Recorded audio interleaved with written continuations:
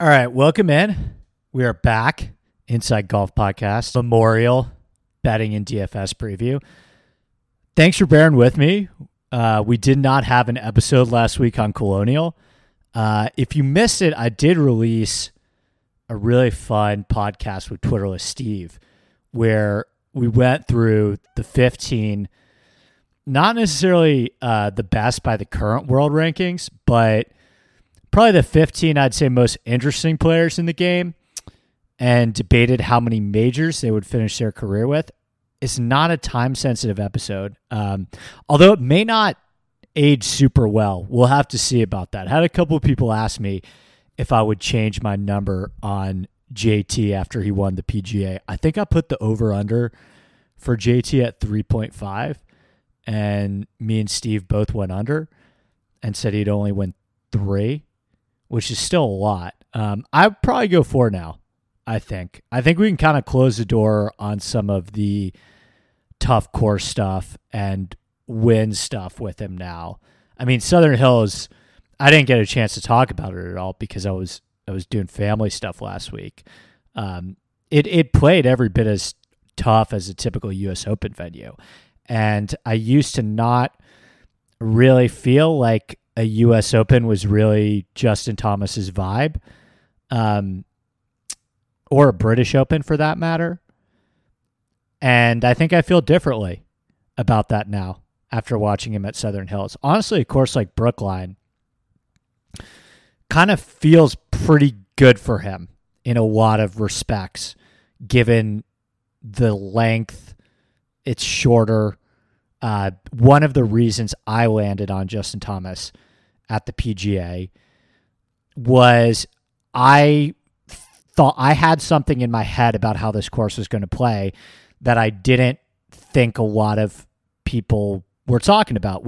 I thought that it was going to 150 yards and in was going to be super, super essential. When I mapped out the course, I said, I don't know if I'm seeing the length that a lot of other people are seeing when you actually go through the par fours and how many times you have to hit shorter iron shots. So I had this narrative where I'm going to go really, really heavy on guys that are absolutely elite from 150 yards and in, and also have a good short game.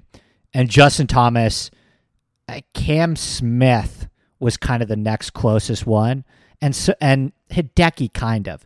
But JT was the one guy that was like a top 10 around the green guy in the world and top 10 inside 150 in the world. And that's how I landed on Tom Hoge and Chris Kirk as well, right? Those were both guys that like 150 yards and in, 150 yards and in.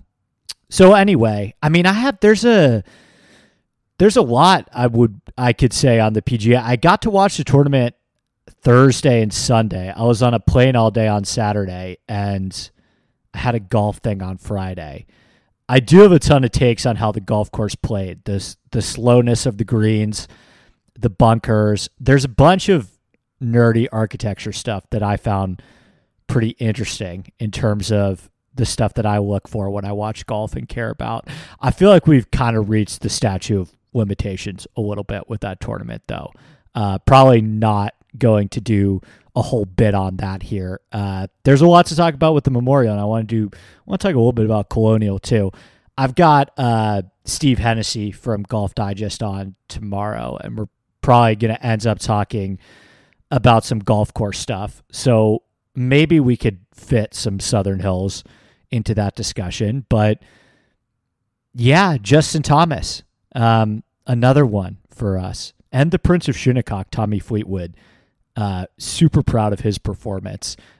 Best score on the weekend, overcame the wrong side of the draw to finish top 5. 3 of my guys, JT, Rory, Berger, and Fleetwood, 3 of them finished top 8. Berger missed the cut by like 6, I think.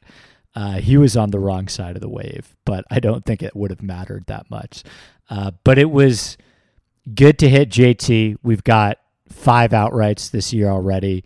I think I guaranteed profit on the season even before the JT hit. It's been really good this year.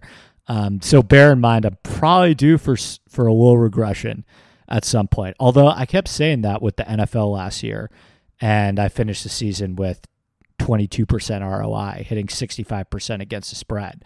And golf right now, we're at 13 ROI, which is still unbelievable. Anything over 5 is pretty good. But I don't know about the sustainability rate on that. We'll see. Maybe we can keep it going. Very doubtful that we'll hit one at Colonial this week. Hovland was terrible today. I'm recording this Saturday afternoon, by the way. Davis Riley kind of stalled. I mean, he's got a chance, but I'm not counting on it. The top 40s are in great shape. But, I mean, I'm kind of out of words for Scottie Scheffler. I mean, to place this in a historical context, which I love doing, we're now talking about potentially like one of the greatest statistical seasons of all time. I mean, if he gets to 5 wins and a major before June, I think Justin Ray tweeted this. Tiger's never actually done that. The last time that happened was Tom Watson in 1980. And it's funny too, because, and hand up on this one myself as well, I'm just as guilty of it, but I still think people don't really buy it. He was under-owned in DraftKings this week. And like I said, I'm guilty of it too. I didn't play him. I think the over-unders pod that I recorded right before the PGA, I had him at 3 majors. I went under. I put him at 3.5, and me and Steve both went under, which is still a ton, by the way. But I don't really know what else. I mean, I think we just, at the very least, we need to put the word heater to rest with him. Can we at least just replace heater with season? Because it's now at the point where it's a pretty foolproof argument that he's been the best player in the world when you look at the whole track record. Honestly, for the last 6 months now, no one has really been close to as good as him over the past 6 months. Even going back to a year before he started winning, like if you go and stack up his last year of golf versus anyone else's last year of golf, it's not particularly close. And then if you even go back and stack up since the COVID restart, like who has been the best golfer since COVID, he's like there with DJ. I mean, who had this unbelievable run at the beginning of COVID and has kind of closed things down a little bit. But I think he's won. I'd have to go back and look on DJ, but I know DJ got a Masters, and I think he reeled off 4 or 5 wins. But no one's close, really. I mean, Rahm would probably be third because he just had this run where, he only won the U.S. Open and I guess Mexico, but he racked up a ton of top 10s.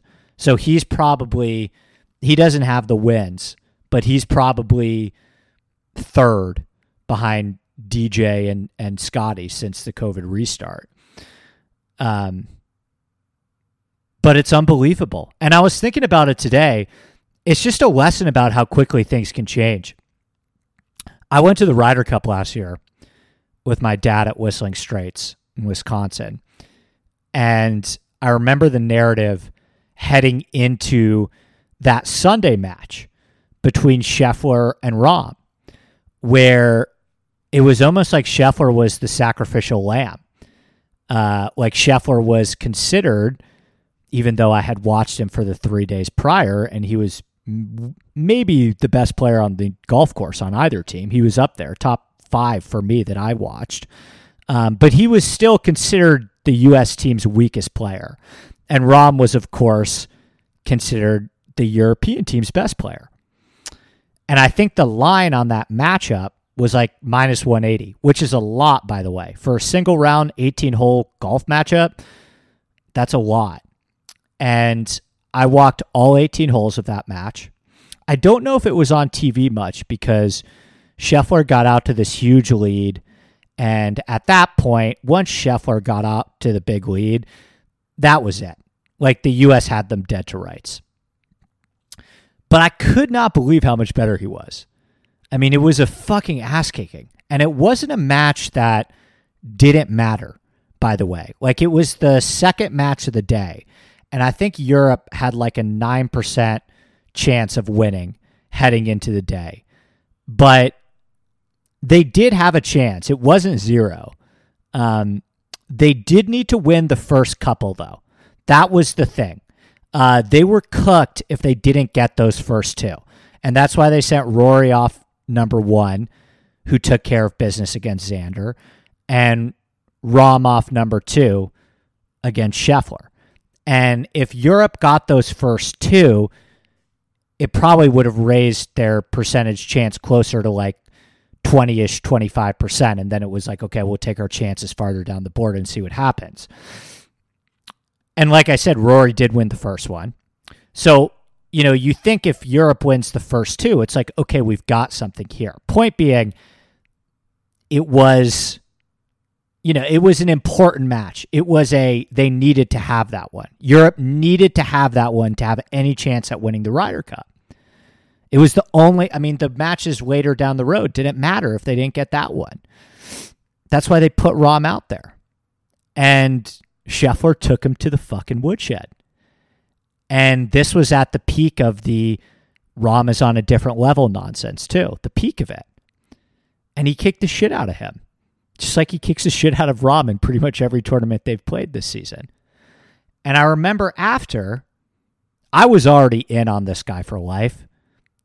But after this, he got interviewed after, and he said, yeah, I wanted Rahm. And my teammates were actually happy that I got Rahm because they knew I could beat him. And to me, that match kind of got lost to time. No one really talks about it or really talks about the Ryder Cup at all because I think it's just going to be remembered as this historic beatdown, whereas there was so much other stuff going on there that was interesting. But to me, that match was an inflection point for Scottie Scheffler, where it was like, okay, this guy belongs. And I think I've always been higher on him than most. I did run an aggressive Twitter campaign to have him on the Ryder Cup team because never forget that some people thought Kevin Na and Kevin Kisner should have had his spot. But I never could have predicted this.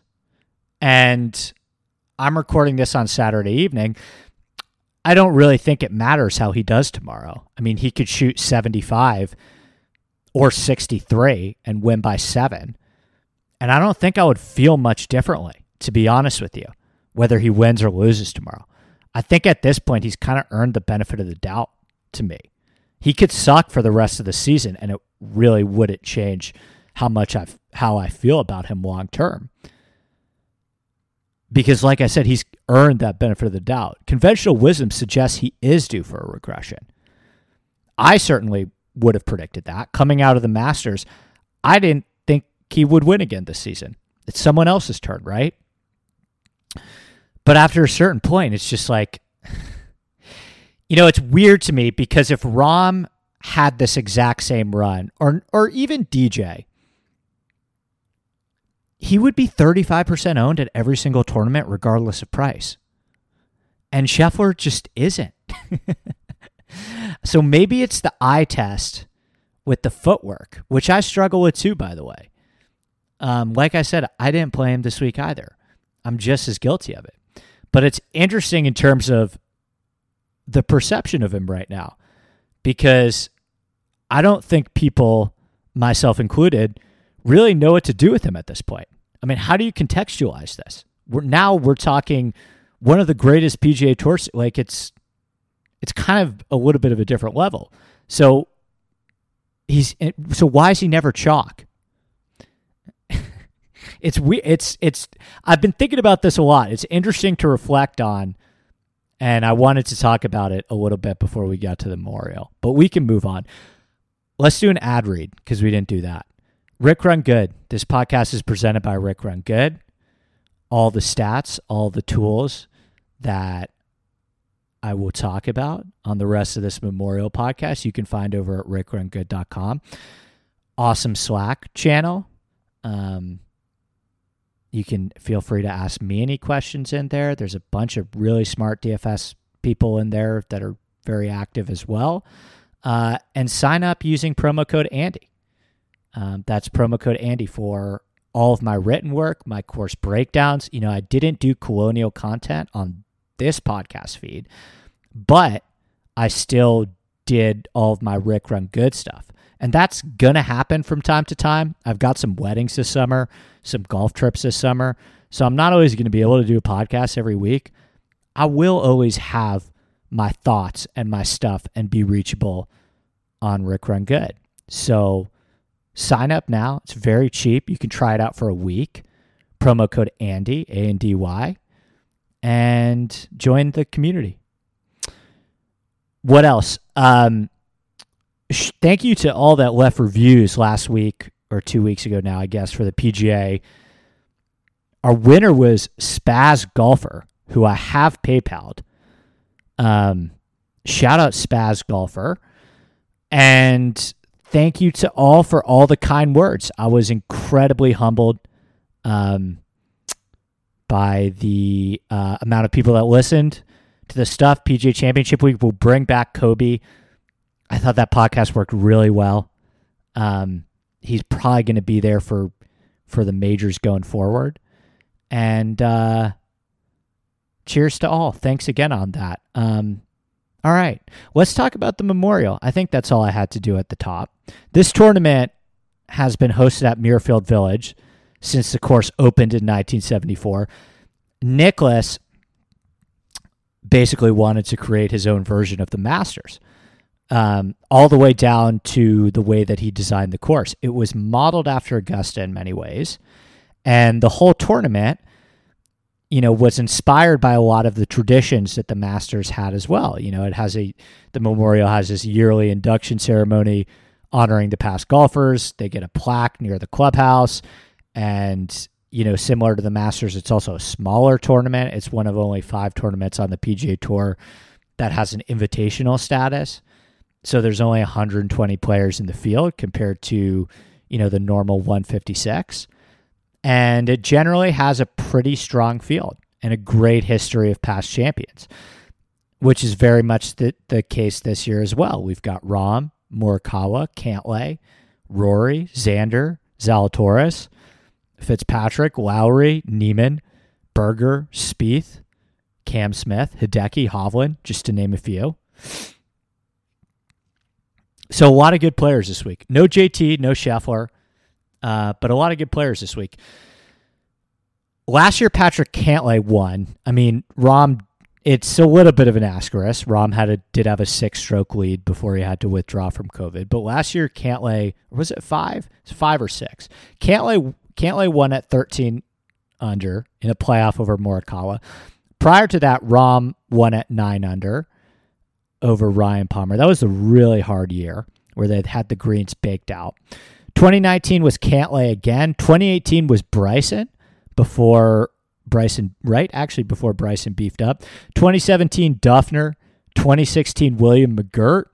2015, David Langmuir in a playoff over Justin Rose. 2014, Hideki in a playoff over Kevin Na. 2013, Matt Kuchar. 2012, Tiger Woods. So you have these 2 really weird years back to back with McGirt and Langmuir. But other than that, it's generally won by a class player. Even Kuchar, Kuchar was 20-1 that year. Kuchar is really playing well. And Duffner too. Duffner was 65-1. But he was he had won the PGA at that point. He was not the Jason Duffner that he is today. But the last 3 years, the winner has been under 25-1. And I would expect that trend to continue with the recent renovation only making the course a little bit harder. So let's talk about Muirfield Village and that renovation. So the course did change a lot prior to the 2021 tournament. 150 yards were added, so it now plays as a par 72, measuring over 7,500 yards on the scorecard, 7,543 yards. And it's pretty much got brand new greens as well, bent grass fairways, 4-inch Kentucky bluegrass rough with rye and fescue. This is a tournament with pretty thick rough, actually. And the greens are small, 5,000 square feet on average with bent grass, and those run 11 on the stimp. Water comes into play on 11 holes. One thing that I want to say with Jack Nicklaus that I think is pretty consistent throughout his work is that, A, he tends to design golf courses that primarily favor a fader of the ball. Why do you think Morikawa's been so good on some of his courses?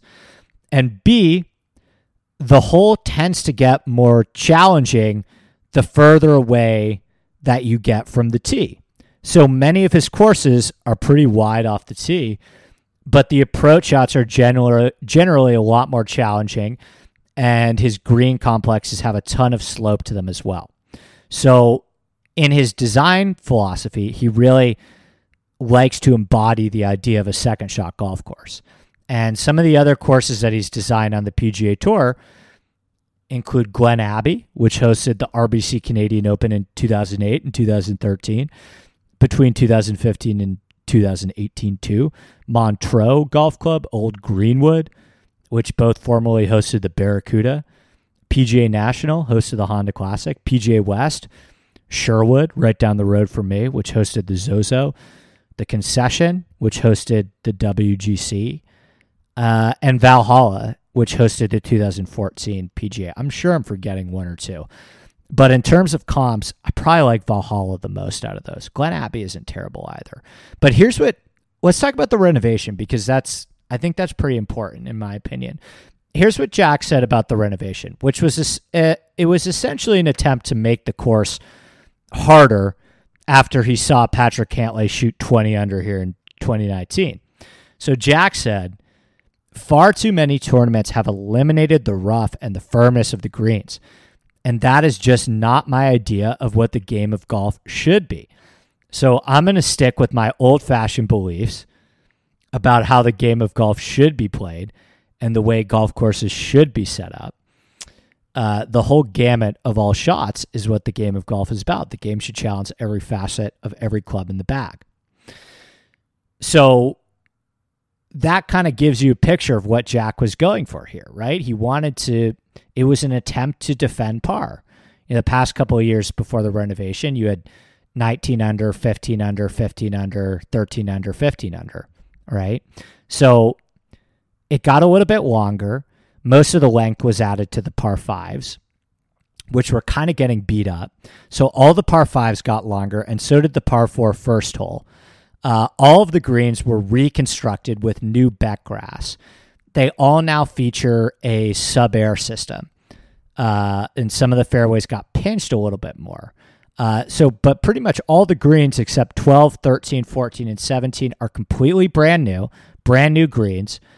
Fairway bunkers got pushed back on 1, 15, and 17 to basically account for players hitting it longer. And I think for the most part, the renovation was largely able to accomplish what Jack was looking for. Last year, it played as the 7th most difficult course on tour. I think 13 under is, I think Rahm probably would have gotten ahead of that, but I think 13 under is probably a comfy winning score for Jack, right? I think he probably wants it to play, closest to the Masters, maybe a little easier than the Masters. But overall, I think the renovation accomplished the idea of making this course have a little bit more teeth. Specifically, the par fives got a little bit harder. The par fives actually played as the 5th hardest set of par fives on tour last year. And I would say the one thing that I did notice the most is that I think the course, I talked about how Jack Nicklaus courses are primarily a second shot golf course. But I do think since the renovation, the biggest thing that stood out to me was that I think this course got a fair bit more harder off the tee. I used to think of Muirfield as really this, irons and short game course, like most Nicklaus courses. But with the pinching of some of the fairways and the repositioning of the bunkers and how thick that rough gets, I think you've got to be a really good total driver of the ball here too. This was the first time dating back. I thought this was interesting. This is the first time dating back to 2015 that Muirfield Village ranked inside the top 10 in strokes gained off the tee difficulty. So let's run through what I think you need to be looking at here. Muirfield Village ranked 8th out of 40 courses last year in strokes gained off the tee difficulty. This was, like I said, the hardest it ranked dating back to 2015. It still had the 11th easiest fairways to hit, but if you miss the fairway, you're in real trouble. It ranked 3rd out of 40 courses in missed fairway penalty. It ranked 1st out of 40 courses in average difference of strokes gained between the fairways and rough. Number 1 course. So this rough is a legitimate problem. If you're in the rough, the average score between drives in the rough and drives in the fairway here, it's the widest discrepancy on the PGA Tour. So it's really, really important to play from the fairways here. I think it's a big week for good drive percentage because while, yes, these fairways are relatively wide, the penalty for missing them is huge. Last year, Cantlay absolutely lapped the field in good drive percentage. He kept the ball in play off the tee. And what do you know? That created a huge correlation with his ability to hit greens in regulation. He lapped the field in good drive percentage and therefore lapped the field in greens in regulation percentage. There's a direct cause and effect there. It's really important to be playing from the fairway here. Every single player in the top 10 last year gained relative to the field in good drive percentage. In the first year since the renovation, 14 of the top 15 players gained strokes off the tee. It didn't used to be like that. So one thing, and I touched on this a little bit with Southern Hills, but one thing that I think is really important in terms of having some success in DraftKings, right, is it's really, really easy to predict early on in your research process what everyone else is going to be saying on podcasts and content, right? It's very easy to think about what are going to be the big narratives heading into the week, right? And with Muirfield Village, it's always been irons and short game, right? And that's true. Like, I'll talk about that a little bit more as we get into those stat categories. I think it's a massive week for irons and short game. I get it, right? But it's always about, in my opinion, what I like trying to do is I like trying to find something different that might potentially lead me to some different players. Like, a good example of this is 2 weeks ago at Southern Hills. The reason why I did so well at the PGA Championship was I went all in on this 150 yards and in thing. And I went all in on it on the Shinnecock comp. And all the Shinnecock guys did well. And a lot of the best guys from 150 yards in did well too. And so I was able to get Tommy Fleetwood at low ownership. I was able to get Tom Hoge at low ownership. I was able to get Chris Kirk at low ownership, right? Webb too. Because those guys weren't fitting all the other narratives that other people were talking about. But I was able to find something a little bit different and use that. And I think if I was doing that for this week, I would say, hey, I think, I know we always talk about Jack Nicklaus as this second shot golf course guy, but I really think you have to be a good driver of the ball now here post the renovation. There's some quotes on it too. Cantlay talked about it a lot. It's not too much about length here, right? Like 8 of the top 15 on last year's leaderboard lost to the field in driving distance. But I really think if you have a big miss, you're in deep trouble. I think you got to hit the fairway here. All right. Iron play. 40.7% of strokes gained have come on approach, which is well above the tour average of 34.7. So yes, that's big. 4th out of 40 courses last year in strokes gained approach difficulty. Last year, it featured the 6th most difficult greens to hit on the PGA Tour. It ranked 10th out of 40 courses in strokes gained approach difficulty inside 150. 4th out of 40 courses in strokes gained approach difficulty from beyond 150 yards. So overall, these are small greens with a fair amount of contouring. Your irons have to be firing on this golf course. The top 15 players on last year's leaderboard gained strokes on approach. The top 5 players on last year's leaderboard gained over 4.8 on approach. And it's absolutely essential to hit greens here because it's a tough short game course too. Like last year, Cantlay absolutely crushed the field in greens in regulation.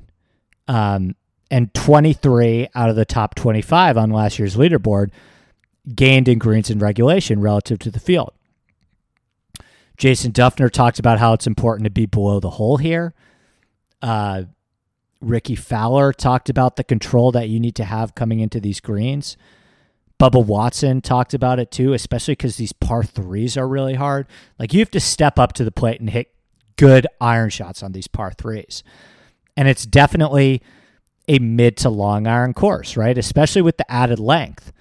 21% of approach shots came from 175 to 200, which is well above the tour average of 17.5. Remember, you want to be looking at the approach distribution from last year, not historically, right? Because the course has changed. And 28% of the approach shots have come from 200 yards plus, which again is well above tour average. So now you've got 7 par 4s over 450, 3 par 3s over 200, and all the par 5s are generally reachable. But the approach shots are going to come from like the 230 yard range. So almost like 50% of approach shots are coming from 175 plus. That's a lot. So this is definitely a course you want to be looking at long iron play. Around the green, it's tough here. 5th out of 40 courses last year in around the green difficulty.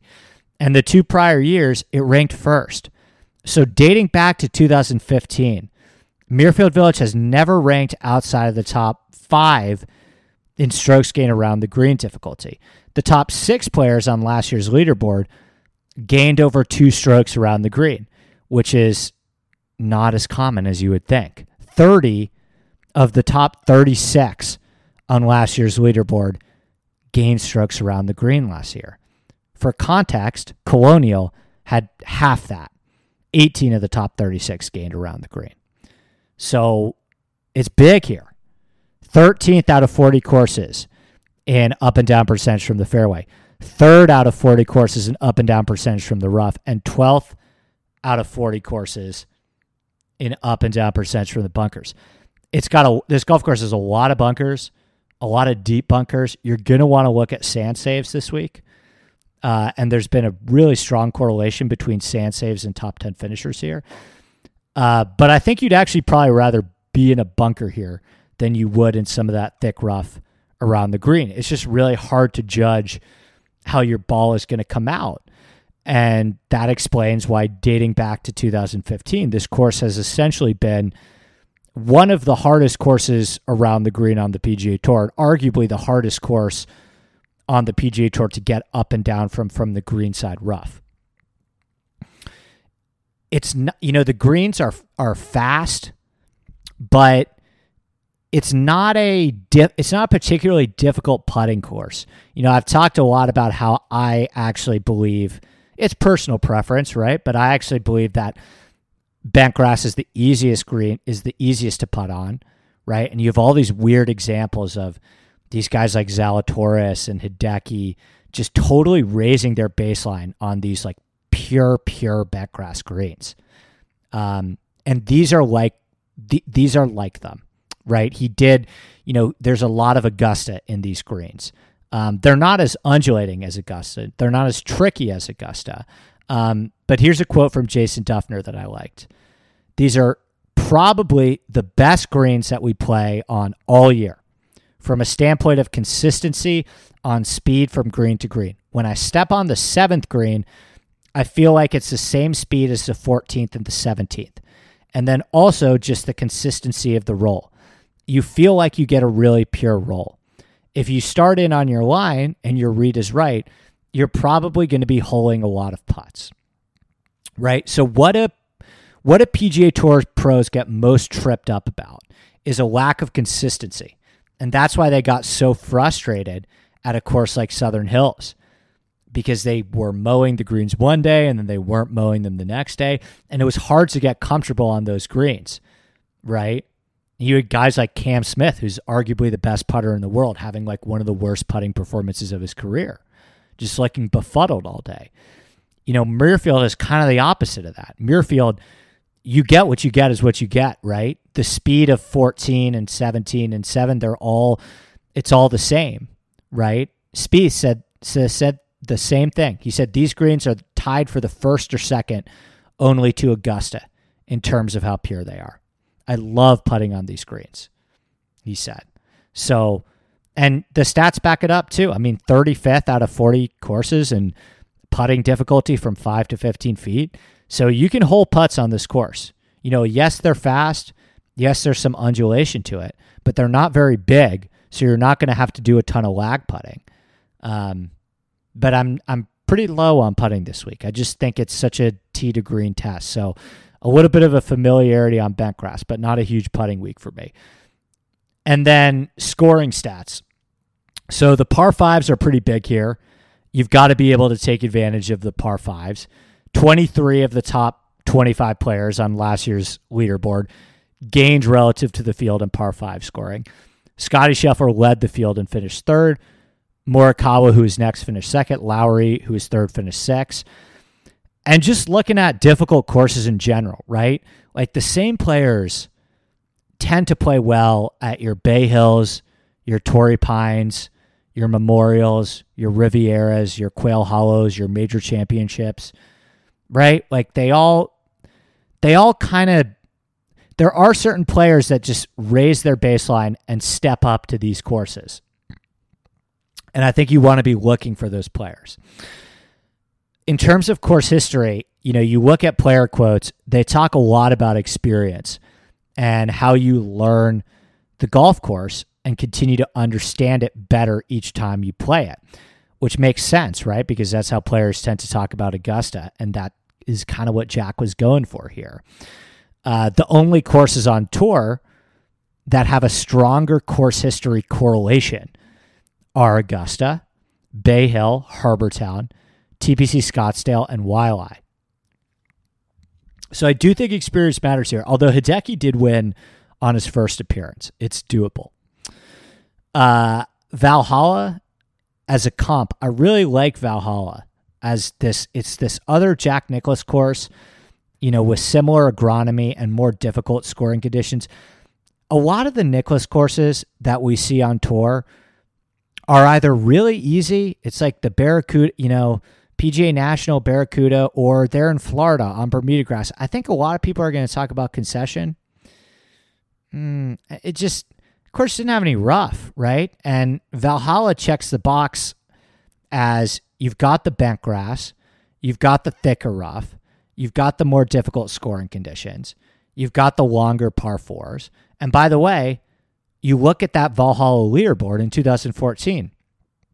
Rory, Ricky, Ryan Palmer, Jim Furyk, Steve Stricker, Jimmy Walker, Graham Dillette, Justin Rose, Adam Scott, Kenny Perry.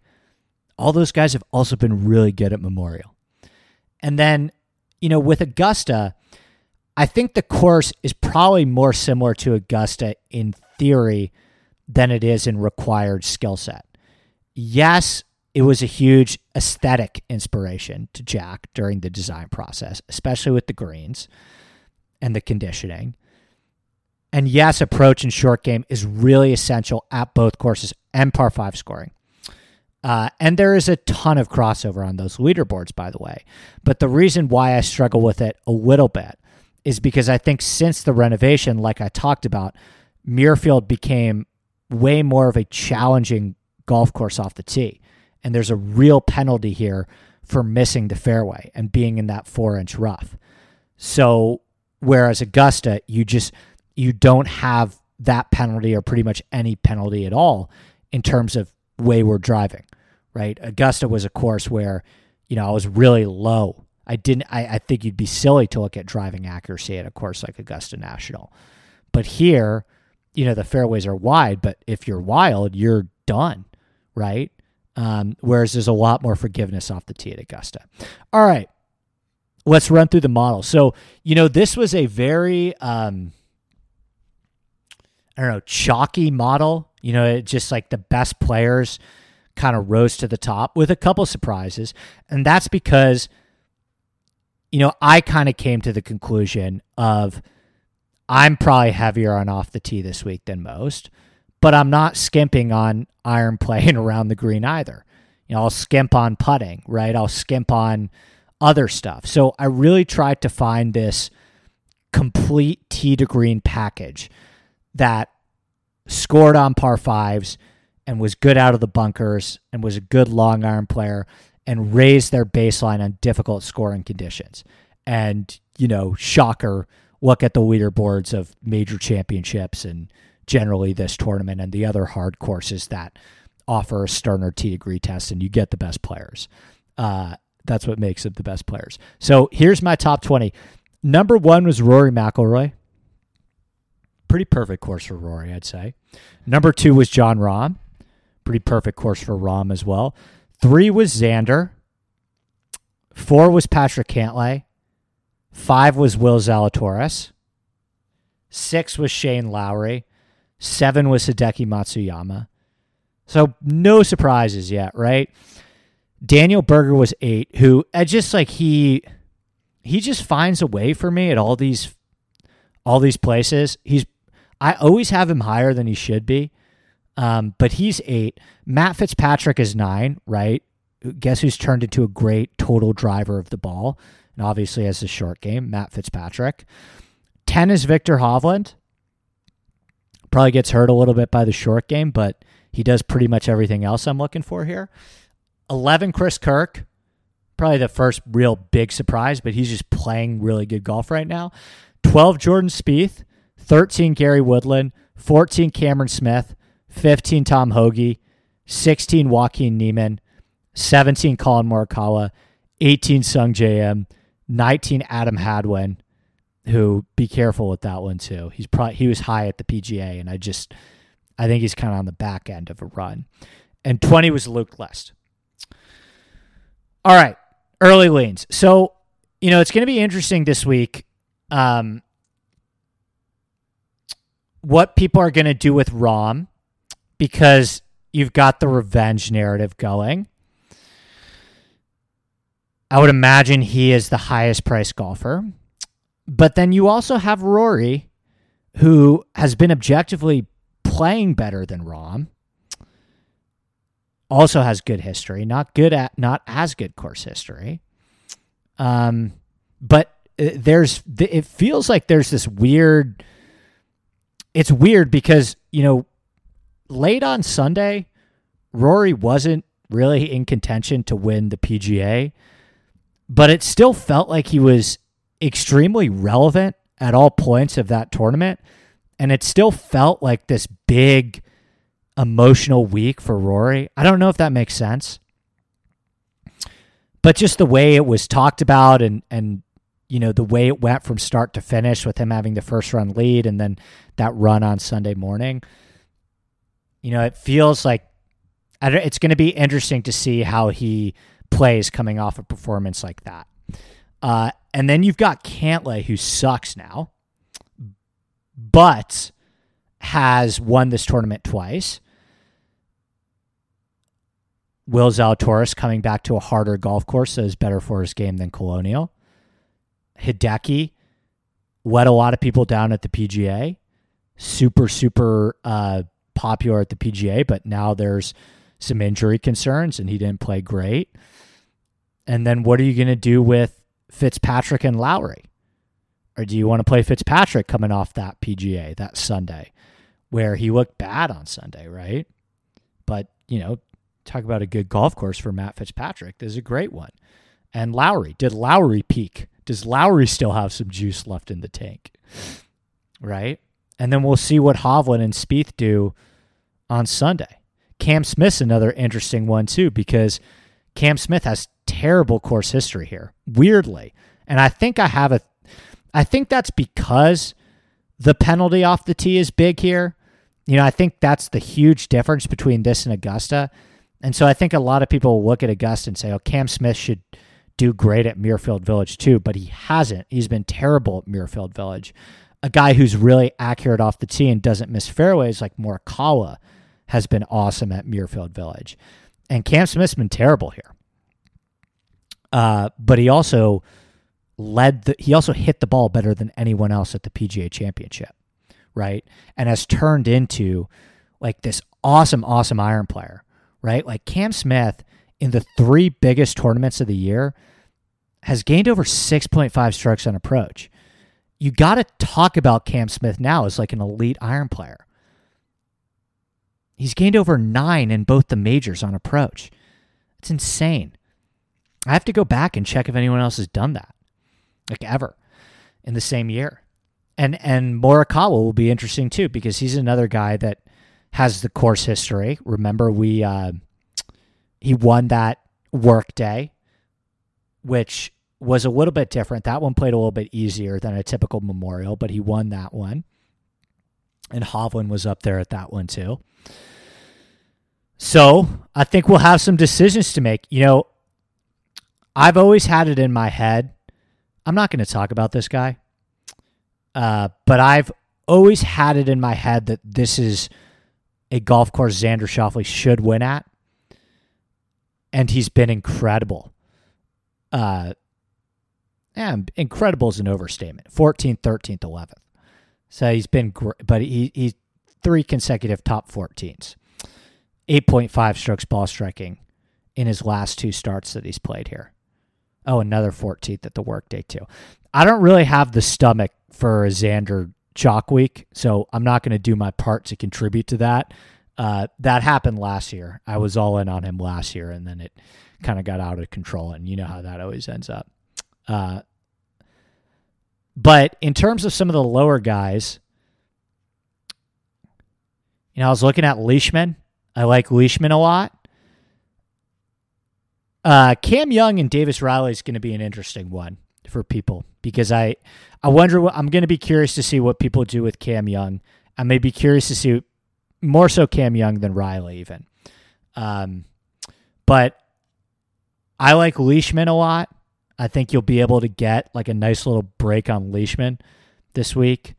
He's showed a couple things that, you know, I was looking for, but it hasn't really been playing the best golf lately. And then a couple other guys farther down. I really like Luke List here, and I really like Siwoo Kim here. Both those guys on the surface, you know, they finished 41st and 60th at the PGA, but List gained 7.2 off the tee at the PGA. And he caught the wrong side of the draw and played well over the weekend. So I think this is the type of golf course too on the surface that you want to play Luke List at. And I think he's came right back down to earth since the Farmers, since he won the Farmers. But that 7.2 strokes that he gained off the tee, it's the best off the tee week of his career. And the putter started to come back for him as well. And then with Siwoo, hit the ball really, really well at the PGA too. And Siwoo actually, you know, the interesting thing with Siwoo, he's become incredibly consistent this season. He's made 12 of 13 cuts this year. The only cut he didn't make was at the Byron Nelson. And he's turned into this very, you know, consistent ball striker, which I don't think is Siwoo's rep. You know, he's only lost off the tee once this year. And he still has that ability to spike with the irons. So those will be some of the guys that I look to in DraftKings and top 40s. And that's it. What else? We'll be back on Monday. It'll probably come out Tuesday morning or late Monday night. Me and Steve Hennessy. I'm excited to talk to him about some general golf course stuff as well as the Memorial. I want to talk to him about the Curtis Cup Landing National. I want to talk to him about the upcoming golf trip I have planned, and maybe some Southern Hills thoughts as well. And of course, we'll run through the Memorial betting board. But that's it. You can find my article on rickrungood.com. Remember, promo code Andy on Monday with a more in-depth look at, you know, some of the changes to this golf course and all of my statistical, you know, inputs and nerdy stuff with my model and how I break that all down.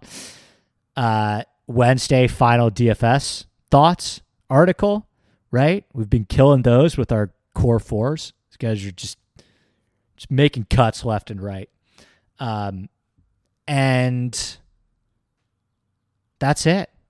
That's it. All right. Have a great rest of the weekend. Happy Memorial Day. Good luck with your bets the rest of the weekend at Colonial. And we'll see you next time. Cheers.